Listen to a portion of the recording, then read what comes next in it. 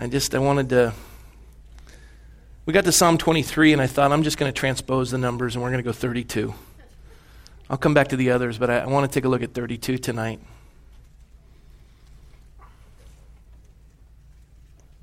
Today was, but if you need a Bible, Jason's got them. Raise your hand, I'll give you a Bible. Back over there. Today was the first day of school for my son. I think it's our first child to go into public school. Molly did when she was really young, but they said she had, never mind, but we took her out. And then Michelle homeschooled him. But Daniel is the first child that we've put into public school. He's a freshman at Newbury Park High School. We prayed over it, and we're really blessed by it. We're excited about the ministry that's taking place. It was a neat first day of school. Pastor Brett and I went out there with Micah, and we were handing out schedules to the students, and we're just wanting to love bomb that campus and minister to all the kids, and it's real exciting to see. And as I was contemplating that first day of school, I just started to reflect back on my life in high school, and how I was what you would consider moral through high school. I wasn't a Christian, but I was moral. And moral, remember, is not doing what's wrong. I didn't drink. I didn't smoke. I didn't hang around with folks that did that. I was chaste. It wasn't until I became a Christian that I really undertook the study of sin. And good or bad, I've always related, and this is going to be one of those messages that you're either going to enjoy it and see it for what it is, or you're going to think, I don't want to be in a church with a pastor like that, and leave. And I'm okay with that. But I was thinking a lot like David, that when I read Psalm 32 and I think of David's life. And what's David's title? We've done this over and over again. What's David's title? What do they call him? A man after God's own heart. I mean, that's a title a Christian should have. Amen? And you think about it. God's hand was on David. What was his greatest victory that you remember? Goliath. I mean, what an amazing victory. You're walking out against a 9-foot, 10-inch giant. Every man in Israel has given up. Even the tallest man, Saul. 40 days this guy's taunted the armies. And David walks out as the youngest to deliver the food to his brothers. He gets ostracized and picked on. And he hears all these chants about Goliath. He hears Goliath coming out. He doesn't call him a champion. He doesn't call him a giant. He calls him a reproach, an uncircumcised Philistine, a defier of the armies of Israel. And he says, what will be done for the man that kills him? And they say, well, you'll be tax exempt. Like right there, that would be perfect. But you'd be tax exempt. You get to marry the king's daughter. And David's like, that's fine. Let's kill this guy. And he walks out, and Saul tries to put his armor on him, and David walks out, and he walks out with a sling. He takes this guy down, cuts his head off even. And fascinating. And he says, he even said to Goliath, and we've covered this a number of times, he even said to Goliath, I acknowledge that your physical weapons are far superior than my own. Look at your javelin, look at your sword, look at your spear, look at your armor bearer. You're covered in bronze. There's no way I can attack you. But I got news for you. You aren't picking a fight with me. You're coming against the Lord. And today I will deliver your body, your carcass, to the birds of the air. I will take your head from you, that all of Israel will know that there is a God. And the battle belongs to the Lord. He walks out in the strength of the Lord. He takes him down. We study that scripture and we're blown away by it. I mean, it's one of those most inspiring passages that ignites any congregation, any atheist, anybody, any soldier football team, baseball team, soccer team. You do a story on that. You start to teach people through the study of Goliath taking down a giant. People are moved by it. And I've said before, we think that that's a study on how to conquer a giant. It's not. The study is, it begins at the beginning of the passage, and it says that the Philistines were in Ezekah, Ephes-Dammim, which belonged to Judah. And so what the study is not how to kill a giant. The study is how content God's people are to allow Satan to occupy territory that rightfully belongs to God. That's what the story's about. And so I will say this to everybody who's present tonight. Satan is occupying a solid portion of territory that rightfully belongs to God. in the majority of the folks present in this room. Some of you are going, oh, that's not me. Well, then Satan is in there. He's in there with pride. He's got you. Because you think more highly of yourself than you ought to. We're all in this together. You know, you're not in this church because you're special. You're not in this church because you're sinless or you're cleansed. You're in this church because Christianity is not a crutch and it's not a cane. Amen? It is a life support system. It's a lung machine. It's a heart machine. It's everything. And you're here because you recognize that in me, that is in my flesh, dwells no good thing. Lord God, have mercy on me. As Peter said, depart from me, for I'm a wicked man. Isaiah said, woe is me, for I'm a man of unclean lips. When you come into the presence of God, you recognize how bad you are, right? Well, you get to life, and as you start to operate in life, and even if you are a man or a woman after God's own heart, you get into a stage in life where you start to receive the blessings of the Lord. And the blessings of the Lord are abundant because as you start to serve God, the Bible says, trust in the Lord, He'll give you desires of your heart, seek first His kingdom, His righteousness, all these things will be added unto you. I've been young and I've been old, but I've never seen the righteous forsaken or their children begging bread.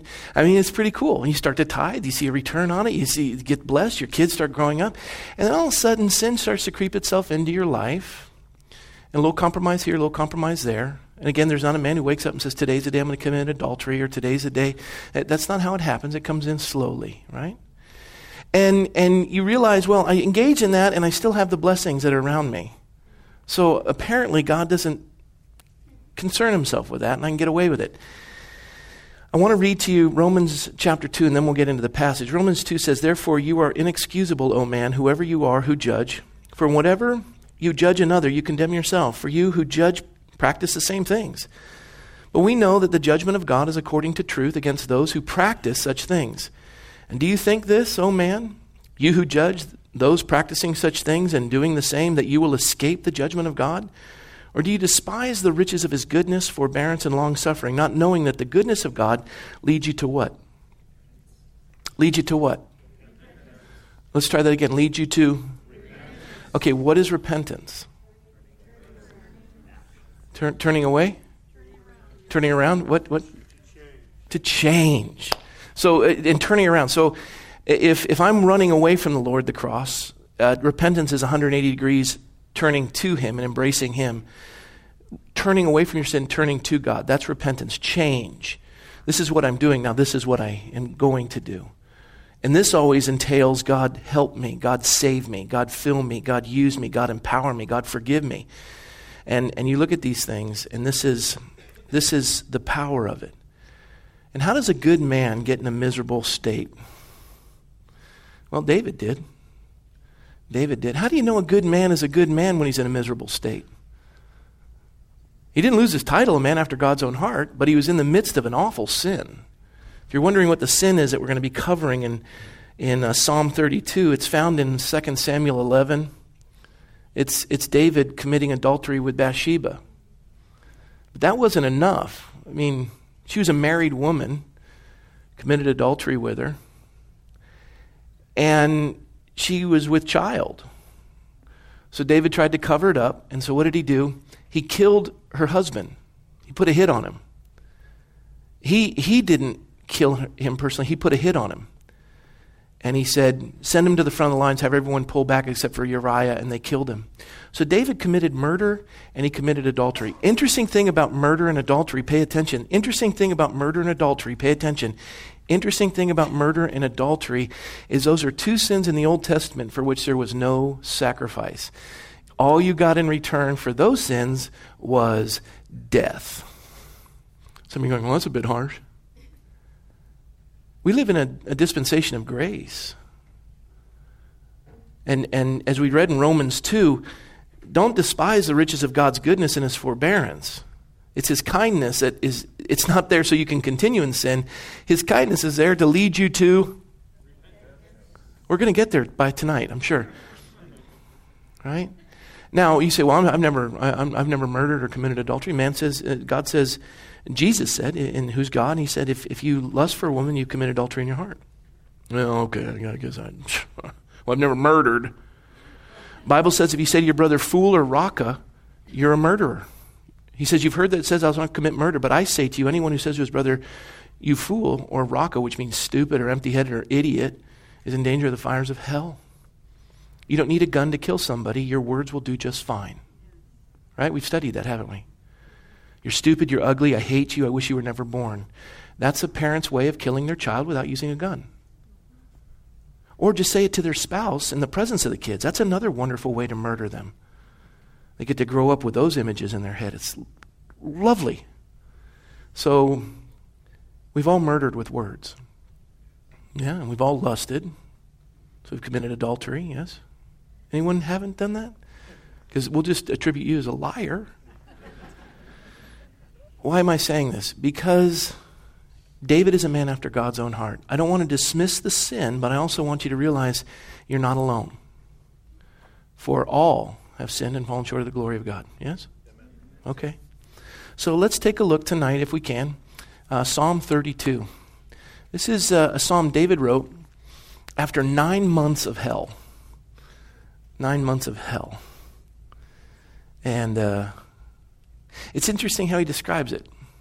And the reason why I think tonight is going to maybe divide the room a little bit is because as I took a look at this psalm, I just thought of countless times where I was in this position.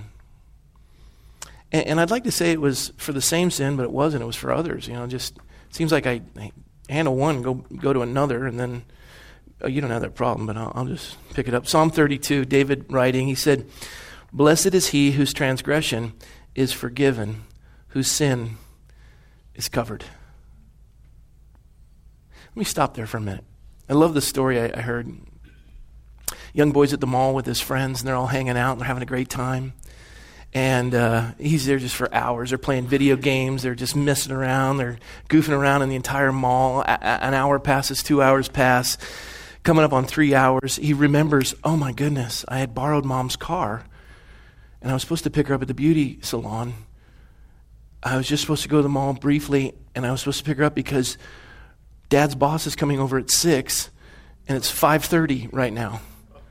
And he looks at his phone and endless messages. He didn't have his thing on Ringer or Buzz, and his mom is, and so he calls right away the beauty salon, and the lady said, well, she stayed for about 2 hours, but she left. And he's thinking, oh goodness, she walked home, and it's been raining.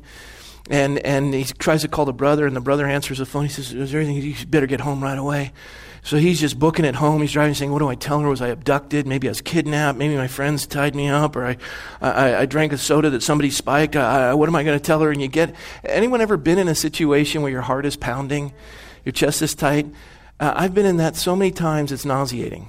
I remember the first time I had heard Rick Warren speak, and for those of you who don't like Rick Warren or you dismiss him, the man had an enormous role in my life. I was a seminary student, went down to Southern California on a trip to train seminary students, and we had a private meeting with Rick Warren. There was about 10 or 15 of us, and he was teaching on 1 John. He says, walk in the light as he's in the light, confess your sins one to another. And he says, does anyone know who you really are? I mean, God forgives you, but Satan always says, well, nobody knows who you are.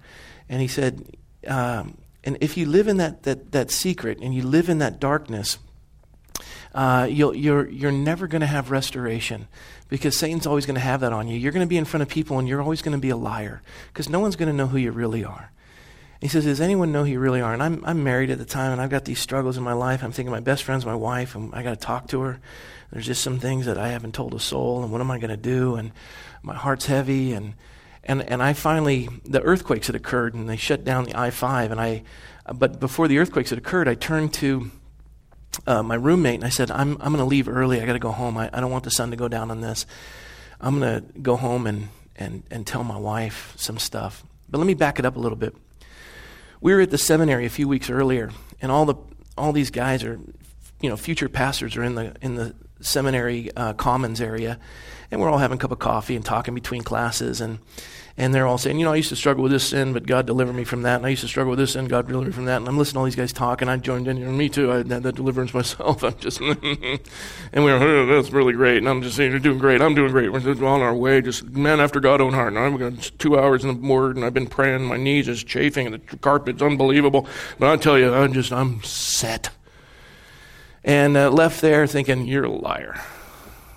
I was convicted of it. And two of the guys that were in that circle had said the same thing. I end up rooming with him on this trip down to Southern California. We sit through this thing with Rick Warren. I come back that night. These two guys are my roommates. I'm embarrassed as all get out. I turned to him and I said, I got to tell you guys, I lied to you. I said, I got to confess something. I just said, the stuff I said I'm not, and I'm struggling with it, and I'm going to go home and tell my wife. And I'd asked if you guys would pray for me. And these guys are looking at me like a deer caught in a headlight, and they're all, us too. It's like, we're in the, yeah. So I worked for AC Nielsen prior to going into the ministry. AC Nielsen does projected data. They do a sampling, 5% of the population, they project it out to within 5 or 6 percentage points are correct. So if I were to project the data at that seminary, every single person was dealing with what I was dealing with and they were all lying. That's projected data. So I go home and I'm asking them to pray for me. When I get home, the earthquake occurs. I-5 shuts down as that big portion collapses, so I get to stay there. And I go out with Michelle and I tell her, and I'm telling you, at this moment, I'm thinking, she's going to leave me. I'm going to have to figure out how I'm going to get a job, what I'm going to do. I'm done. And it was one of the most powerful things because she turned to me and she says, Rob, as God has forgiven you, so do I. Now, I know what verse 1 means.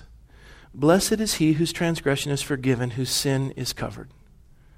She could have torn me apart, but she made me want to be a better man. It was her kindness that led me to repentance, and I saw the Lord in her life. I knew God had forgiven me, but I saw in her that power. And when that young boy comes home and he walks into the house and his mother's brand new hairdo is all ruined from the rain, and she's walked, 3 miles, 1 hour in the rain, her shoes are ruined, her feet are red from the dye in her shoes. The boss is on her way. She's holding a knife in her hand, a fork in the other, and he walks into the kitchen thinking she's going to kill me. And she puts it down. She says, do you know that I walked? And yeah, Mom, I do. Do you know that the boss, and my hair? I do, Mom. And Mom, I'm so sorry. Will you forgive me? Of course I will. Come give me a hug. You're like, serious? You're not going to kill me? You put the knife down? At that moment, are you going to say, I don't really feel like I deserve to be hugged? You're going to be going, Mom, I'm going to hug you, but then I'm going to go and clean my room, and I'm going to just, but here's the thing. When you expect forgiveness, as a kid came in and goes, do you know I walked an hour? And well, Mom, I was with my friends. Lighten up. She'll pick up the knife again.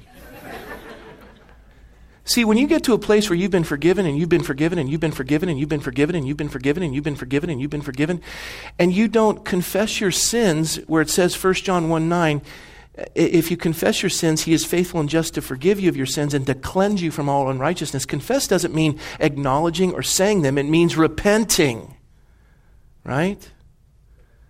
If you don't do that and you go, yeah, so what? I did that. That's called entitlement.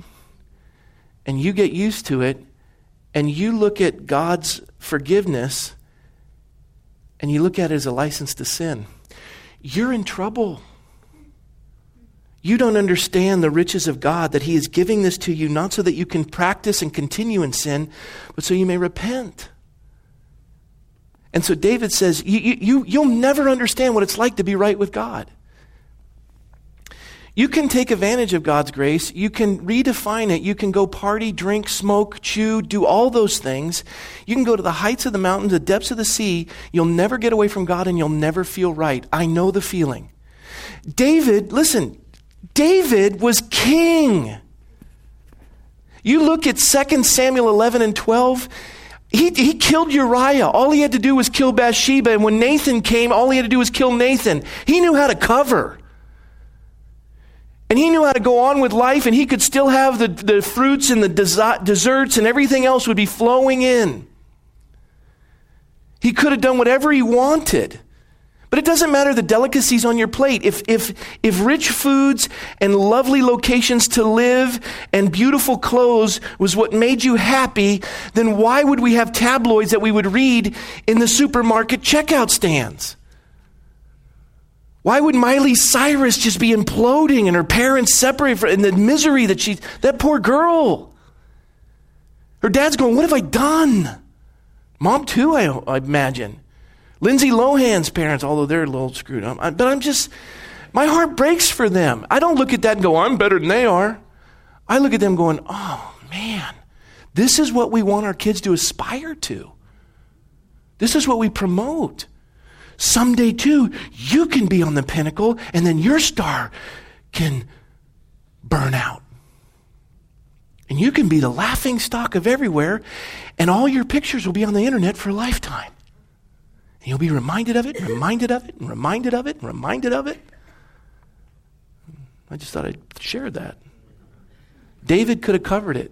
But look what he says. Blessed is he whose transgression is forgiven, whose sin is covered. I don't care if you're a billionaire, a millionaire, a gazillionaire, or you're a pauper.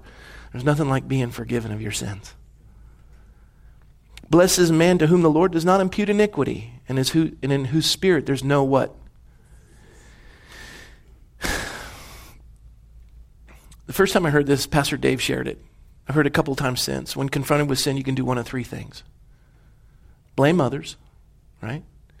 Make excuses, or repent. Adam did it. Adam, where are you? I was hiding. You see, the woman you gave me, she jacked it all up. I mean, and then Eve's like, well, okay, I guess I did, but it was the serpent. It wasn't my fault. Just go on down the line. Isn't that how we are? You address your kids. What did you do? It wasn't me. And my boys are perfect at it. He did it. He did worse. He was the first. Shh, shh, shh, shh. I'll beat you both. Be quiet. Okay. You get sick of it. I don't want to hear anything other than, this is what I did. I was wrong. Will you forgive me? That's all I want to hear. I don't want to hear an excuse. I don't want you to blame your brother or your sister. Clean up your side of the street. And you think my kids are bad? When you guys come into my office to sit down, you're worse. You know better. Some of you aren't going to come in anymore. But let me tell you, when I go in and sit in somebody's office, I'm the same way. All right? I'm just telling you. I get it. I mean, our sin looks so bad on other people, but on us, it's not that bad. It's just not that bad. I mean, I wouldn't be doing it if it wasn't for him or her, right? And so David says, this only works when there's no deceit. What does no deceit mean? The Bible says, blessed are the poor in spirit, for theirs is the kingdom of God. Poor in spirit means, and we covered this before, it's the beginning of the Beatitudes. If you're going to build a building and you want to build it on a foundation, you got to get down to bedrock. The way you get to bedrock is you got to remove all the loose fill dirt, get down to the bedrock. That's where you pour the foundation. So when God says, blessed are the poor in spirit, for theirs is the kingdom of God, he's saying to the folks, this is the foundation. This is where we're going to pour on bedrock. Bedrock is this. God, I have removed all of my excuses, all of my lies, all the chaff. This is who I am. Have mercy on me. And when you're honest with God, he's merciful with you. Every single time. Every single time. I was caught in the worst sin imaginable. I went to my pastor. I confessed it. I drove home to go tell my parents. It was the most embarrassing thing. Neither of them were Christians. I was humiliated in their presence. And everything I did in fessing up and owning my sin ended up working together for good, saved both of my parents, transformed my life, gave me a wife who's the love of my life, affected every person involved in the sin, all because of honesty and God's mercy. Yeah. I remember one time when Michelle was trying to tell me, the guy living in the back of the house and we were newlyweds, I really can't, I just don't feel, because she'd had a miscarriage, and there's a guy, I knew who he was, she didn't know who he was, I was traveling all the time, big guy, Grizzly Adams beard, chain smoker. I said, this is ministry, and he's living in the back of the house, and he'll shower down at the YMCA, and we got to feed him dinner, and this is what we do. She's trying to tell me I don't feel comfortable with this, and the Bible says, basically, if I don't have a ministry to my wife, I don't have a ministry, but I'm not listening to her.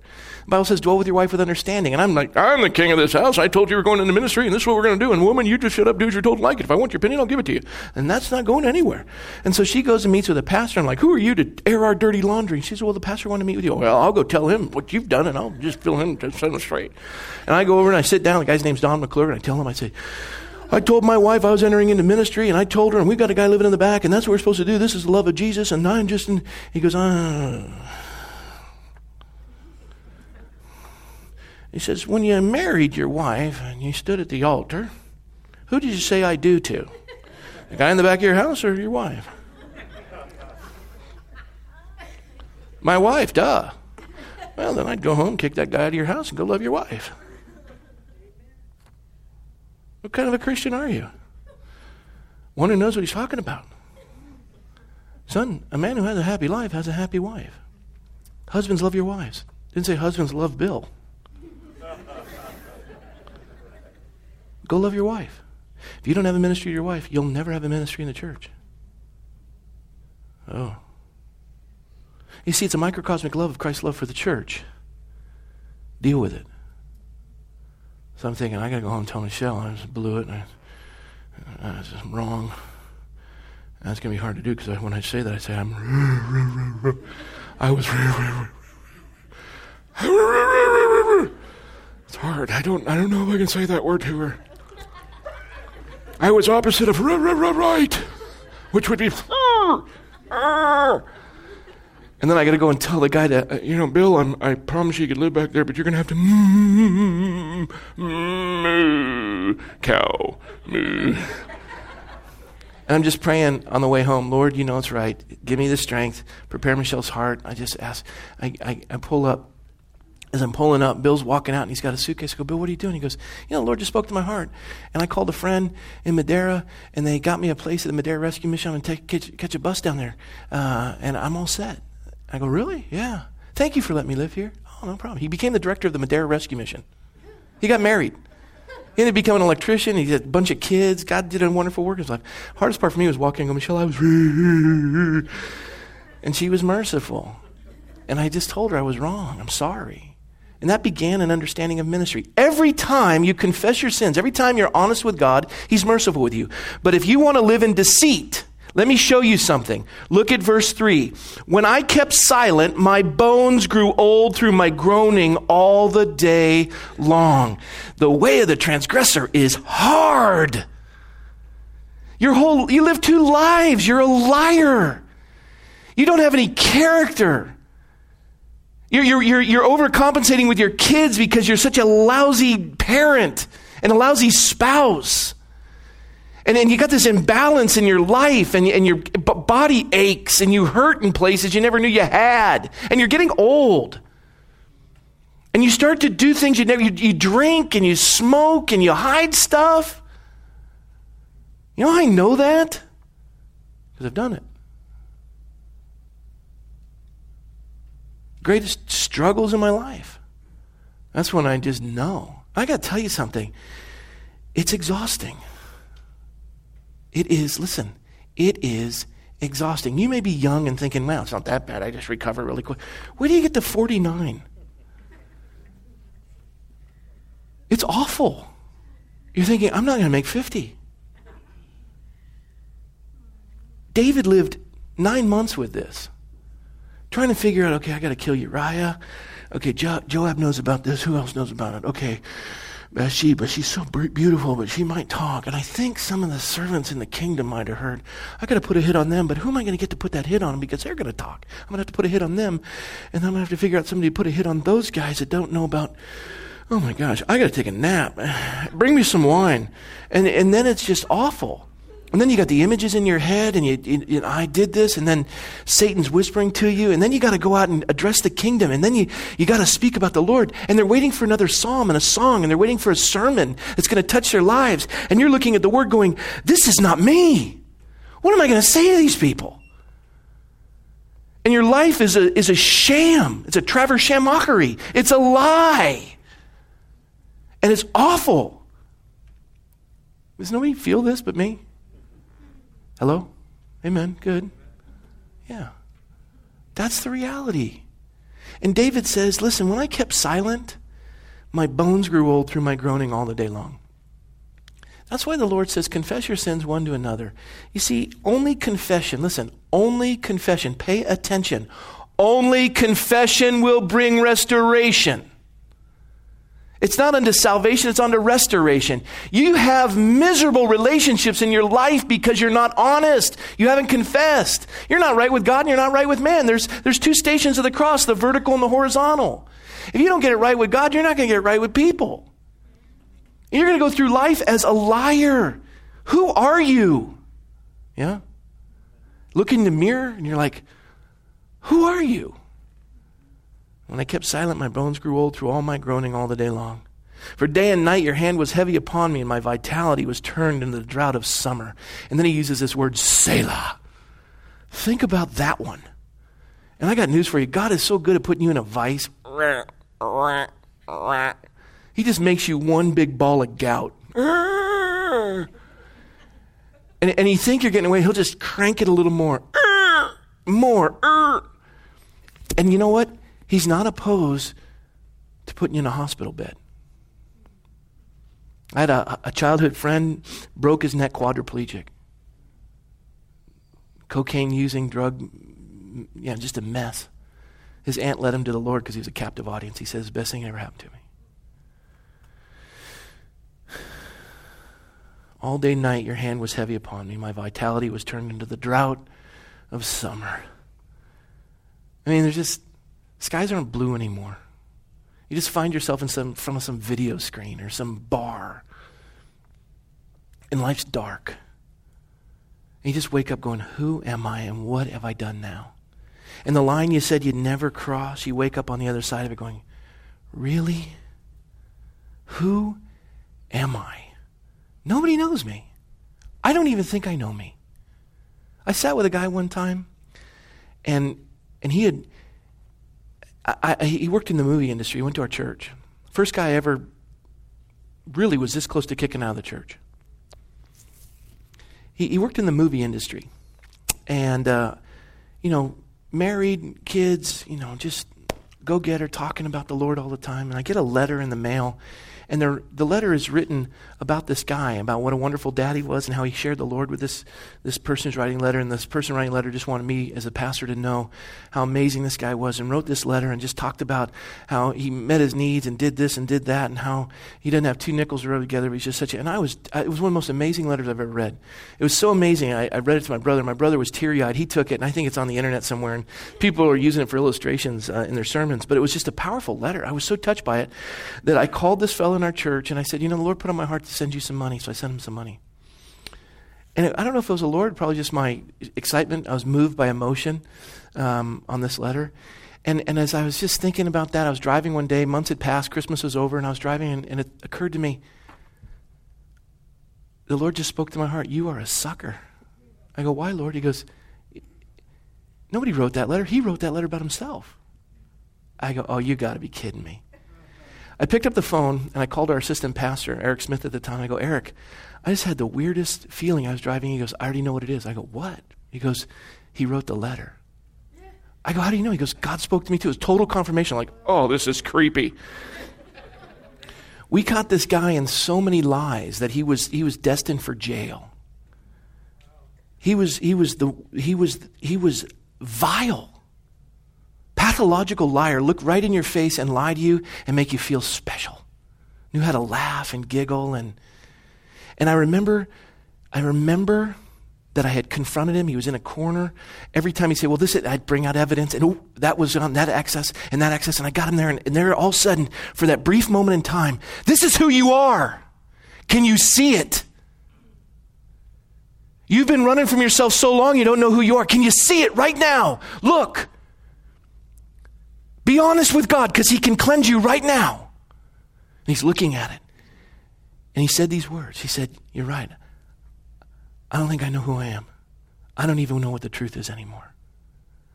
I said, well, this is the truth. And if you confess your sins, he's faithful and just to forgive you of your sins and to cleanse you from all unrighteousness. Are you ready to walk in the light as he is in the light? And all of a sudden he started making excuses and left my office. He ended up leaving his wife, committed adultery, sued for custody. Awful human being. Awful human being. Liar. Now, God says that his hand is heavy, his vitality was turned into the drought of summer. I got news for you. I don't care if you can get a massage every day, and you have lavish luxury and you got a bank account. Your life is miserable.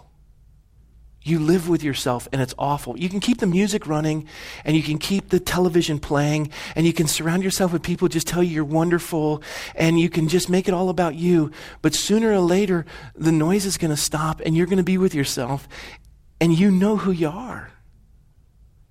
And it's awful. And that's what David's saying. And that's why he says, Selah. Hey, think about this, please. Don't go any further with your life because it's going to be awful for you. David's saying, please listen to me.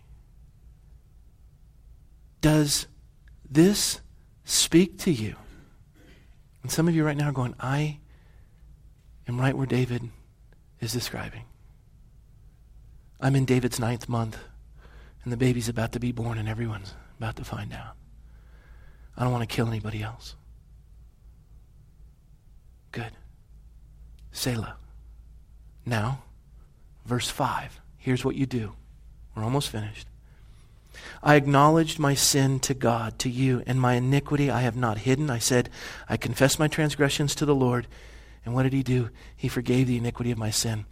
You know what he meant by confession? I'm not only acknowledging it, I'm saying, God, I don't want it anymore. Help me. And I'm not dressing it up. I'm not saying I had an affair. You didn't have an affair. You committed adultery. Well, I made a choice. No. You aborted your child. There's no condemnation, but you got to own up. I lied. I stole. I remember when I had to tell my boss that I had cheated on my expense account. I was going to lose my job. I'm telling you this not because I'm proud of it. It belongs to the Lord. I tell you that because whatever you've done, I've also done it. That's why God made me your pastor. He took the foolish things of the world to confound the wisdom of the wise. I'm the worst human being in this room. That's why he put me in the pulpit. I'm not trying to pretend. I'm trying to tell you, just like David, acknowledge your sin to God. Be honest with him. Don't hide your sin. Confess your transgressions to the Lord. And guess this is what he's going to do. He's going to forgive you. He's going to forgive you. I was thinking about, you know Sir Arthur Conan Doyle, the guy who did Sherlock Holmes? He wrote Sherlock Holmes. He played a prank on his friends one day. 5 of them. He wrote him a note and he didn't sign it. He just mailed it to him. And it says, all has been found out. Flee at once. Within 24 hours, all 5 men had left the country.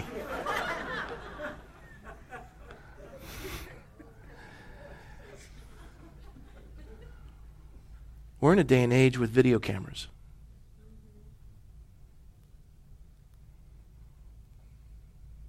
We're in a day and age where your computer can watch you. We're in a day and age that every phone you've dialed, every website you've looked at, somebody knows. I told you about my friend Bruce Morris. Pulled up a website that I had looked at 7 months previous. Every URL is documented. Everything.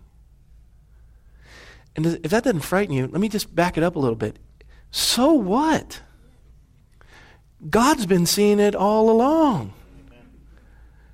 Why does it faze you that the NSA figured it out?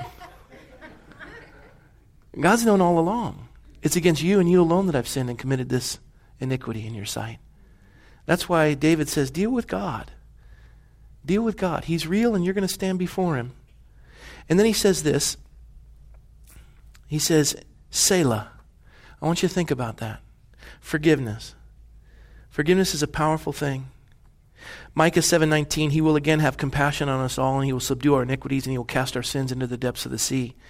Proverbs 28:13, he who covers his sins will not prosper, but whoever confesses and forsakes them will have mercy.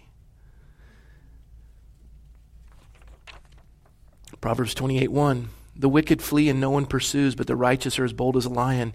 You think about that. You're running from stuff and hiding from stuff that nobody gives a rip about. Like Sir Arthur Conan Doyle. Flee at once, all has been found out. And they ran. Nobody's chasing them.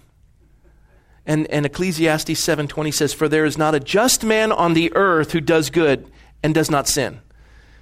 There's not a single person on the earth who's without sin and does good all the time. There just isn't. That's why I can say in this room, I know you're losers.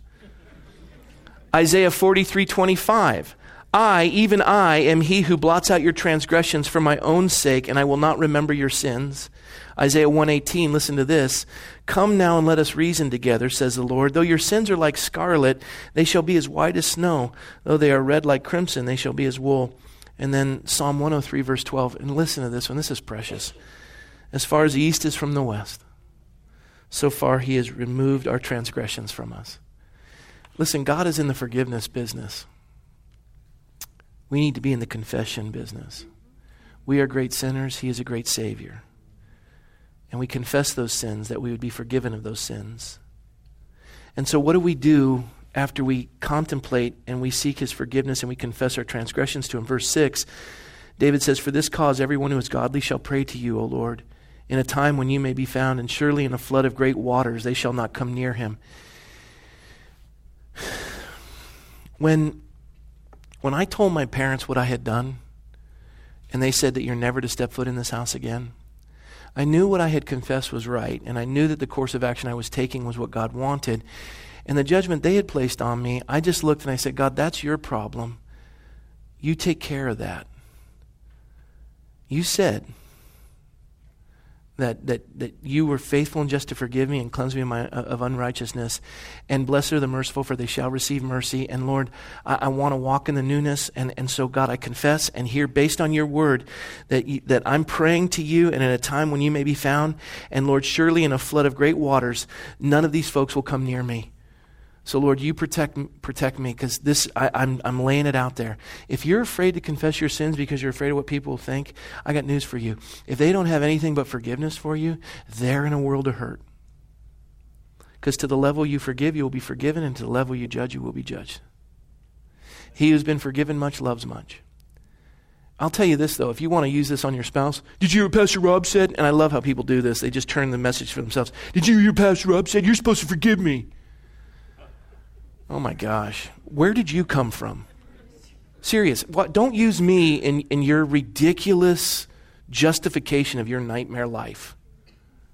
That's not how this is what you do. Would you have mercy on me? I have wronged you. If that's the words out of your mouth, you heard the sermon right. If you use it any other way, just leave now. Didn't think you would. Verse 7, you are my hiding place, God. You shall preserve me from trouble. You shall surround me with songs of deliverance. You know what's amazing about David? He was a man who loved to sing, and now he's got a song again. He's got a song again. And that's what the Lord does when he renews your heart. And he starts to sing about songs of deliverance. He says, Selah, again, meditate on that. Verse 8, I will instruct you and teach you in the way you should go, and I will guide you with my eye. And then he says this to the people. He says, do not be like the horse or like the mule, which have no understanding, which must be harnessed with a bit and bridle, else they not come near you. Many sorrows shall be to the wicked, but he who trusts in the Lord, mercy shall surround him. Be glad in the Lord and rejoice, you righteous, and shout for joy, all you upright in heart. What is righteous? Righteous means you're right with God. How are you right with God? Because you confess your sins, and he's faithful and just to forgive you of your sins and to cleanse you from all unrighteousness, which makes you right. And then you're upright in heart. You can stand before God. You're not hiding anything. You're not living a lie. You're walking with joy. Your yes is yes. Your no is no. People see who you are. Your private life is your public life. Your public life is your private life. You don't have two sets of families and two sets of lives. And this is who you are. And you're right with God. But if you're not, you're verse 10. Many sorrows shall be to the wicked. Many sorrows. I have to tell you, I have been at the bedside of many a man and a woman who stepped into eternity. And I've never heard a man or a woman say, the best thing I ever did was commit adultery. It so blessed my kids. It so blessed them. Leaving my spouse. The Thanksgiving at 2 houses for the kids was really special. And the thing I loved the most was another man. My kids call another man daddy. That just really touched me. I'm just dying with joy. Joy.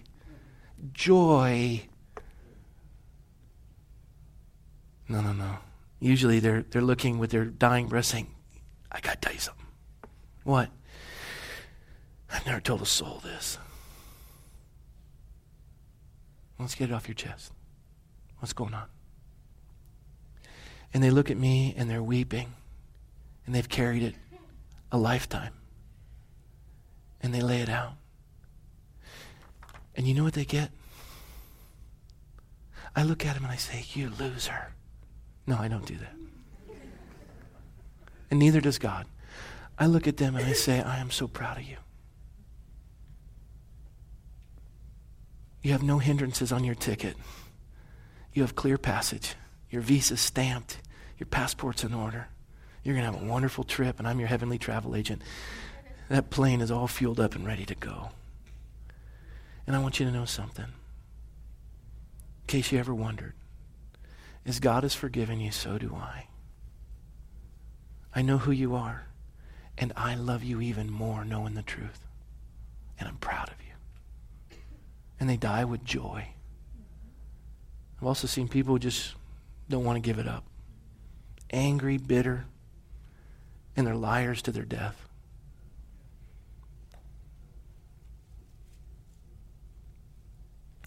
Let it go. Let it go.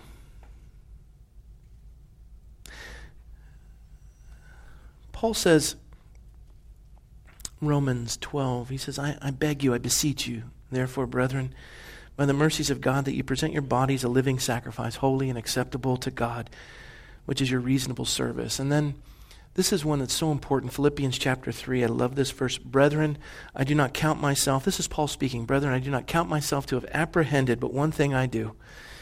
I forget those things which are behind, and I reach forward to those things which are ahead. I press toward the goal for the prize of the upward call of God in Christ Jesus. I want to tell you something tonight. Put it in your past by confessing it right now. Just kill it. The key to joy is to unlock yourself from the prison of your sin. And that key is called forgiveness. You confess, he forgives. Come on out. Now go your way. Sin no more. Now you will, but when you do, confess, forgive, go on out. Confess means repent. Doesn't mean, well, so I did it. That's not confession. That's called the sin of Achan. You only confess it when you get caught. That is not confession. You know how you know you're a godly man or a godly woman when you're in the midst of sin? Pay attention. You know how you know that you are a man after God's own heart when you're in the midst of sin? You're convicted by it. You're convicted by it. Conviction's a good thing. Deal with it. Let the Lord have it. He'll set you free. You'll know the truth will set you free. I just think how important it is for us to get right with the Lord.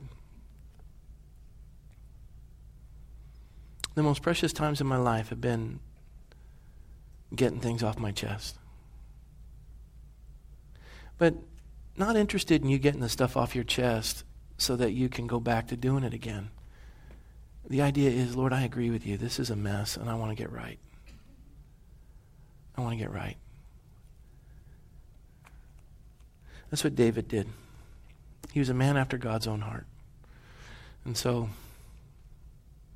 I was thinking this would be a good verse for us, because the passage to me and the beauty of it is that he who trusts in the Lord, mercy shall surround him. If you want to play Christian, you're not fooling anybody. You stink at acting. And the person that you're supposed to be impressing the most figured it out the minute you tried to pull a fast one on him, and that's the Lord. You don't need to impress me or anyone else. What we do is unto the Lord. We serve an audience of one. If that doesn't faze you, I doubt you're a Christian. The Bible says to examine yourself to see if you're in the faith. I really doubt you're a Christian if that doesn't faze you. But if you're convicted tonight, I rejoice with you, because there is mercy and grace to be found tonight in a life of joy, righteousness, and uprightness before God. Aren't you tired of it yet?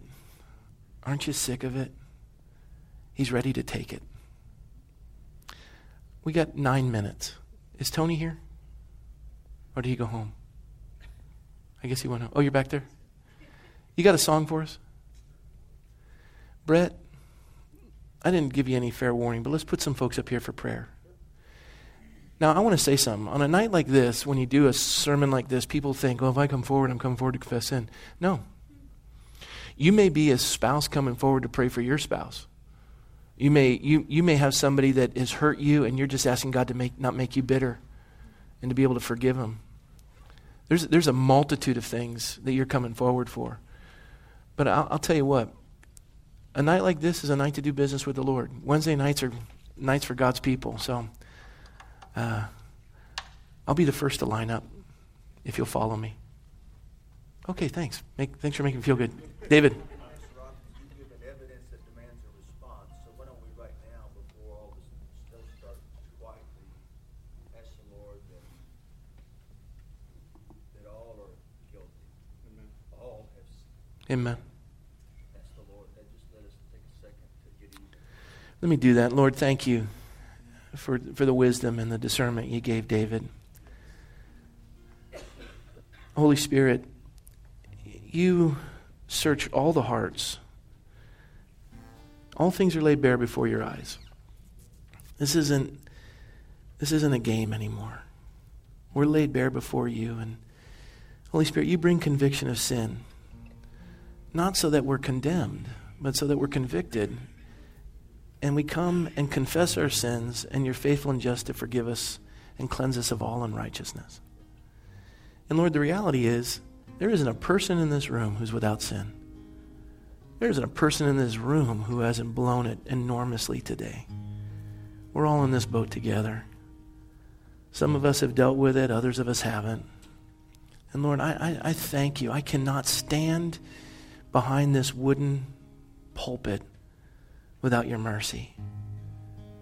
And so God, together, as I confess, Lord, I pray that the congregation as well would just, Lord, we just say, God, you know what it is.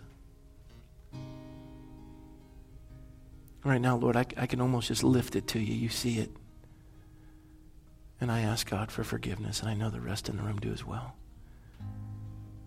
Lord, you do forgive, but you desire that we confess to one another. That restoration of fellowship would be established. That we would be honest in our dealings with who we are. So God, in this time, as Tony would use the gift you've given him to lead us into a place of worship, I pray, God, as you prepare the hearts of the prayer team and the congregation, that you would just minister deeply, and we ask, Lord, that you do that. Show us, Lord, what it is we need to deal with tonight. We all do. We all do. We ask this in Jesus' name. Amen.